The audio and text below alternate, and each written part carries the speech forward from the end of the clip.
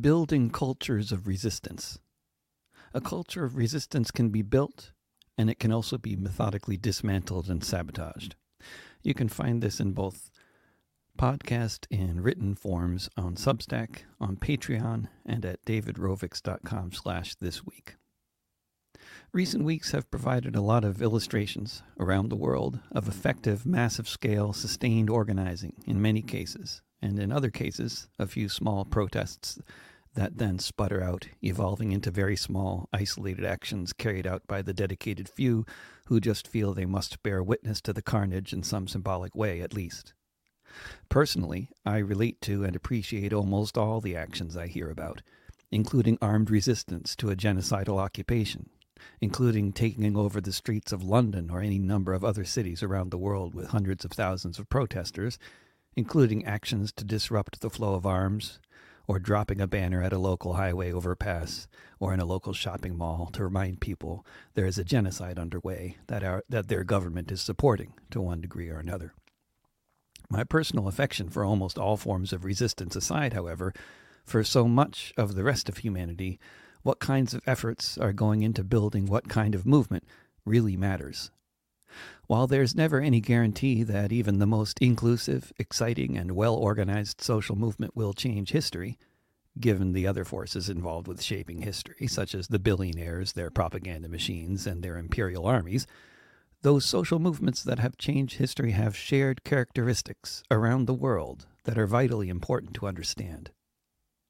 According to my reading of the history of social movements, a reading amplified dramatically by my own direct experiences with social movements in many different countries over the course of my lifetime, there are fairly clear patterns in terms of what kinds of efforts and tactics tend towards building and success, and which ones tend towards ineffectiveness and failure. Successful movements, or at least movements that successfully alter the parameters of policies and change the nature of the discussion around them, are movements that have managed, despite all the opposition, to win a whole lot of hearts and minds over to the cause. And the movements that do this are not only big, well-organized, and well-resourced, but they are fundamentally inclusive, forward-looking, and deeply engaged in the project of fostering a culture of resistance in so many ways. Among the more profoundly unsuccessful social movements have been ones based on appealing to the public largely around notions of guilt, atonement, moral outrage, and other negative emotions that focus on the failure of the mainstream culture of a society to understand or respond to a terrible situation, such as a genocidal war being waged in their name, for example, which happens regularly in the course of U.S. and European history and beyond, and is not new, as impossibly horrendous as it is. While criticizing the failures of a society, blaming and shaming the mainstream of a society for its many failures as a culture to rise to the occasion of genocide or whatever other occasion it's failing to rise to, may on some level make a lot of sense, as a tactic it tends to be counterproductive and in fact basically the opposite of the kind of orientation and organizing efforts that do build movements. People who have read much of what I've written will be aware that this is a theme I've explored frequently and at length. What inspired thoughts on the subject in this current historical moment was a conversation I had last night with a Palestinian friend who was lamenting various aspects of the tactic of protesting Christmas in solidarity with Gaza. While Saed and I both shared the sentiment that celebrating the holidays while other people who might like to do that are busy having their homes destroyed by bombs is in very bad taste, we agreed that what's desperately needed is the building of a culture of resistance that is standing for something beautiful and positive, such as peace and coexistence, such as a people, a culture, a community with history and with brilliant poetry and musical traditions that can all be viscerally and deeply appreciated through the effective dissemination of a narrative and a culture. Movements that grow are ones that form exciting, inclusive communities that you not only want to be working with because it's the right thing to do, but you want to be part of because the movement is also the most vibrant center of not only resistance, but culture as well. This is where the intellectuals, musicians, artists, playwrights, visionaries, and those who love the preciousness of life the most are spending their time. These are the people you want to be around anyway, and where you'll find them is at the heart of this movement. Those are the movements I've seen that grow, and are capable of sustaining themselves in the long term when they get like that. A prime example of such a movement, now and historically, has been the movement for a free Palestine, particularly within historic Palestine, as well as in the Palestinian diaspora throughout the Arab world and beyond. As vital as any other form of resistance to subjugation and occupation for Palestinians historically has been keeping alive Palestinian culture and identity. As important for the Israeli occupiers as any other method of disenfranchising and oppressing Palestinians has been the efforts to erase Palestinian culture from the face of the earth in so many different ways, including by assassinating Palestinian writers, artists, and journalists on a regular basis in covert operations in many different countries. When they don't face the consequence of death, they face Israeli efforts to censor their work on every possible level, often involving the overt cooperation of the Western media and tech platforms. Despite so many efforts at suppressing the voices of Palestinians and their supporters in so much of the world, with the rise of the internet and news and information platforms like Al Mayadeen TV and platforms like Al Jazeera broadcasting in English as well as Arabic, a lot more people in the world have had easier access to a different narrative than the Israeli one promoted by most Western media and leaders. This has obviously been very distressing to Israeli and U.S. leaders, as evidenced by the many intentional killings of journalists and missile strikes carried out by both the U.S. and Israeli forces against known locations where Al Jazeera was operating or where Al Jazeera journalists or family members lived, most recently a few weeks ago, or in the case of Al Mayadeen reporters, a few days ago. What these platforms have done with their ability to put forward a narrative that gets to be heard by billions of people around the world has involved regularly featuring voices that are rarely heard in the mainstream Western media, including, of course, lots of Palestinian and other Arab writers, commentators, reporters, and artists, but many from the Western countries who aren't used to appearing on such massive platforms in their home countries, like, for example, me, or the great London-based hip-hop artist Low Key. Supporters of Israel in the UK are constantly trying to get his gigs cancelled and get him kicked off of various platforms for his popularity and eloquence in speaking out against Israeli atrocities in support of the Palestinian people. His voice is rarely heard on mainstream media in the West. But if people in London want to hear their favorite hip-hop performer, they can most easily catch him for free performing at one of the recent marches there, or being interviewed on Al Jazeera about it. Al Mayadeen has interviewed me on a number of occasions, most recently last Saturday, and their interest each time, sensibly enough, is the same. Each time involves me having written recent songs about recent events in Palestine, and their interest is in discussing the role of music and culture in standing up against Israeli hegemony and countering Israeli lies. Each time, I talk about the importance of framing reality in ways that might be accessible and even familiar to people in different settings, using universally accessible themes and speaking in the language of your listeners, literally and more broadly. If they didn't agree with me on these points, they wouldn't have an English language version of their website, but of course they do. And they wouldn't keep on having me back on their evening news programs, but they do. If you examine other struggles between occupying armies and subjugated peoples, where those subjugated people have managed to maintain an ongoing militant opposition to the status quo of occupation, such as in that place they call Northern Ireland, it's the same. Keeping the culture alive within that culture of resistance has always been seen as crucial, just as banning and otherwise destroying all expressions of this culture was such a high priority for the British Empire for so many centuries. For exactly the same sorts of reasons, in most of the U.S. for much of the history of this slavery-based empire, drumming among the enslaved was illegal. This is why clapping instead became a popular alternative in the black church centuries ago. In terms of somewhat more recent U.S. social movement history, the impact of the culture of resistance that became established in large parts of society in the course of the 1960s and 70s would be hard to overstate. In so many ways, we have spent the rest of history since then overcoming the impact of those times. One form this has taken has been decades of dismissing and deriding the utopian ridiculousness of those who became known to the mainstream media as the hippies, with their obsession with what the media dubbed sex, drugs, and rock and roll. On one level, It's an easy movement to dismiss.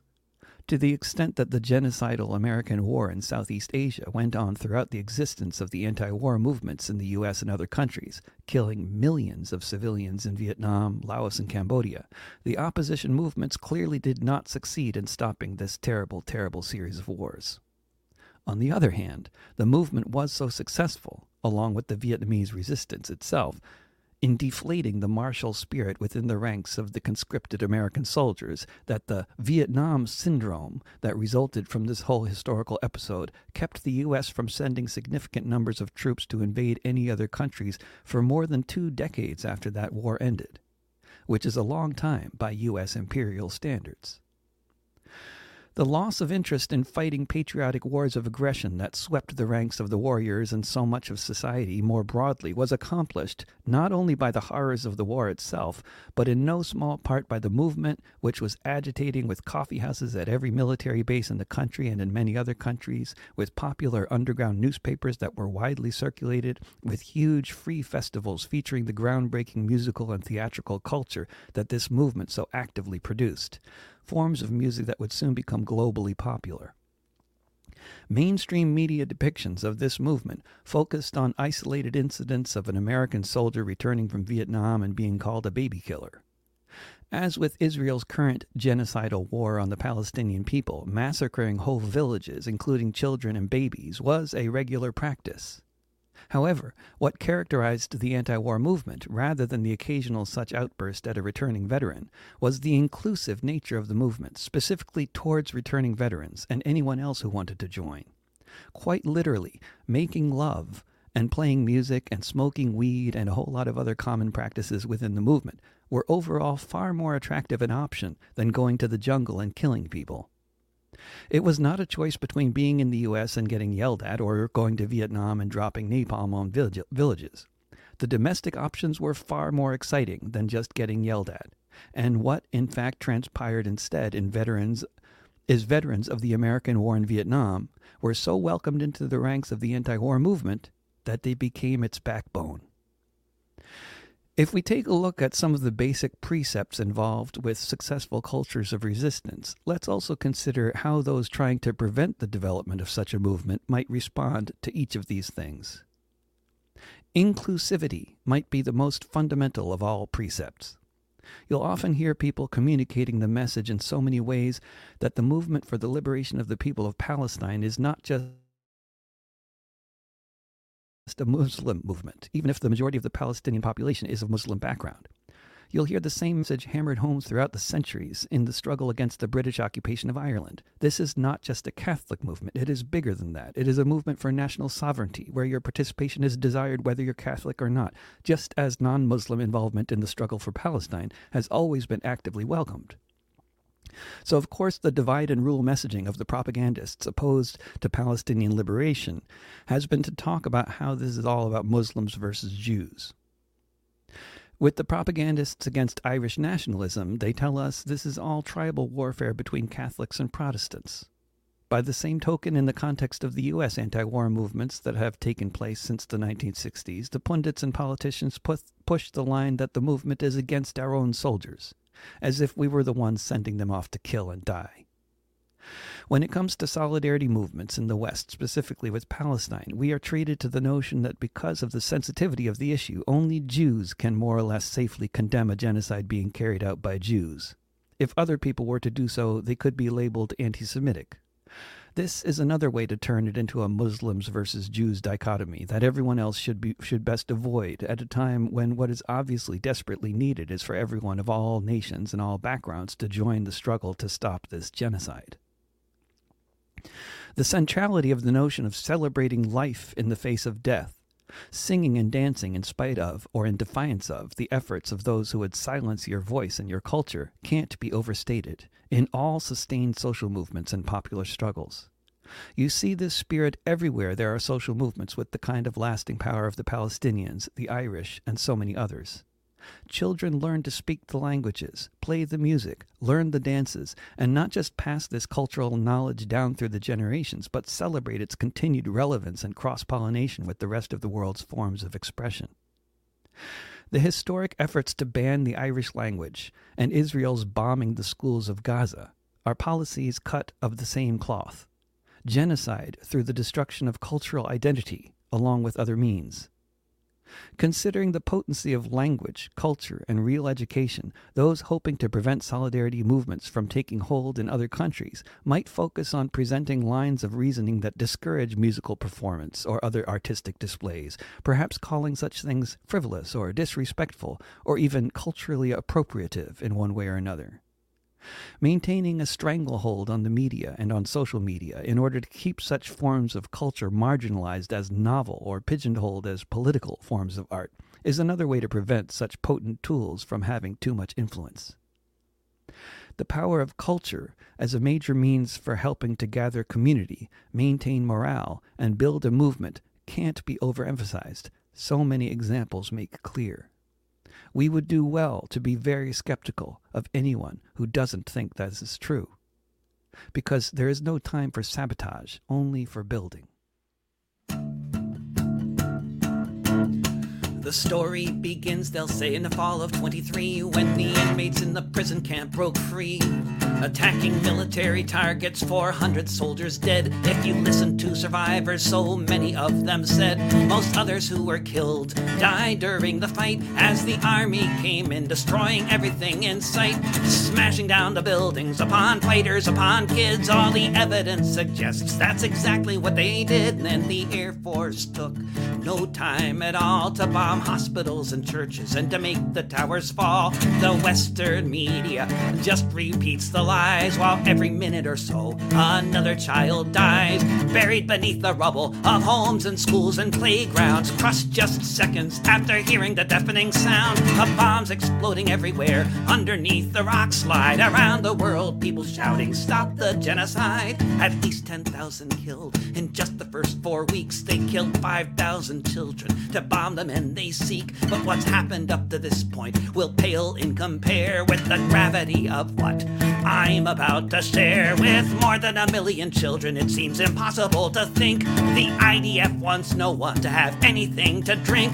They're bombing water tanks, they're beside the ocean side. Around the world, people shouting, "Stop the genocide!" They walled off the ghetto almost 20 years ago, sealed it off on all sides to throttle off the flow of what might go in or out, like things to drink or eat, medicine or people or necessities to meet the needs of 2 million trapped beneath the bombs, beneath the chemical weapons, burning skin like napalm, beneath all the bunker busters the U.S. has provided. Around the world, people shouting, "Stop the genocide!" The world watches on in outrage and in fear as the latest war to end all wars is here.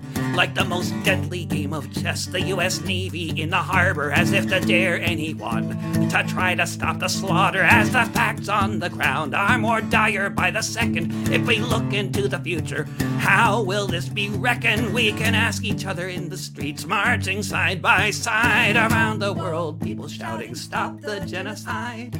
All of those who wondered, what would I have done last time there was such a Holocaust as this one, are faced with the dilemma that's bursting at the seam. How to stop the madness of this Israeli regime? How to stop the killing before everybody dies? While there are any parents left to hear the cries of their children in the rubble just before they died. Around the world, people shouting, "Stop the genocide!"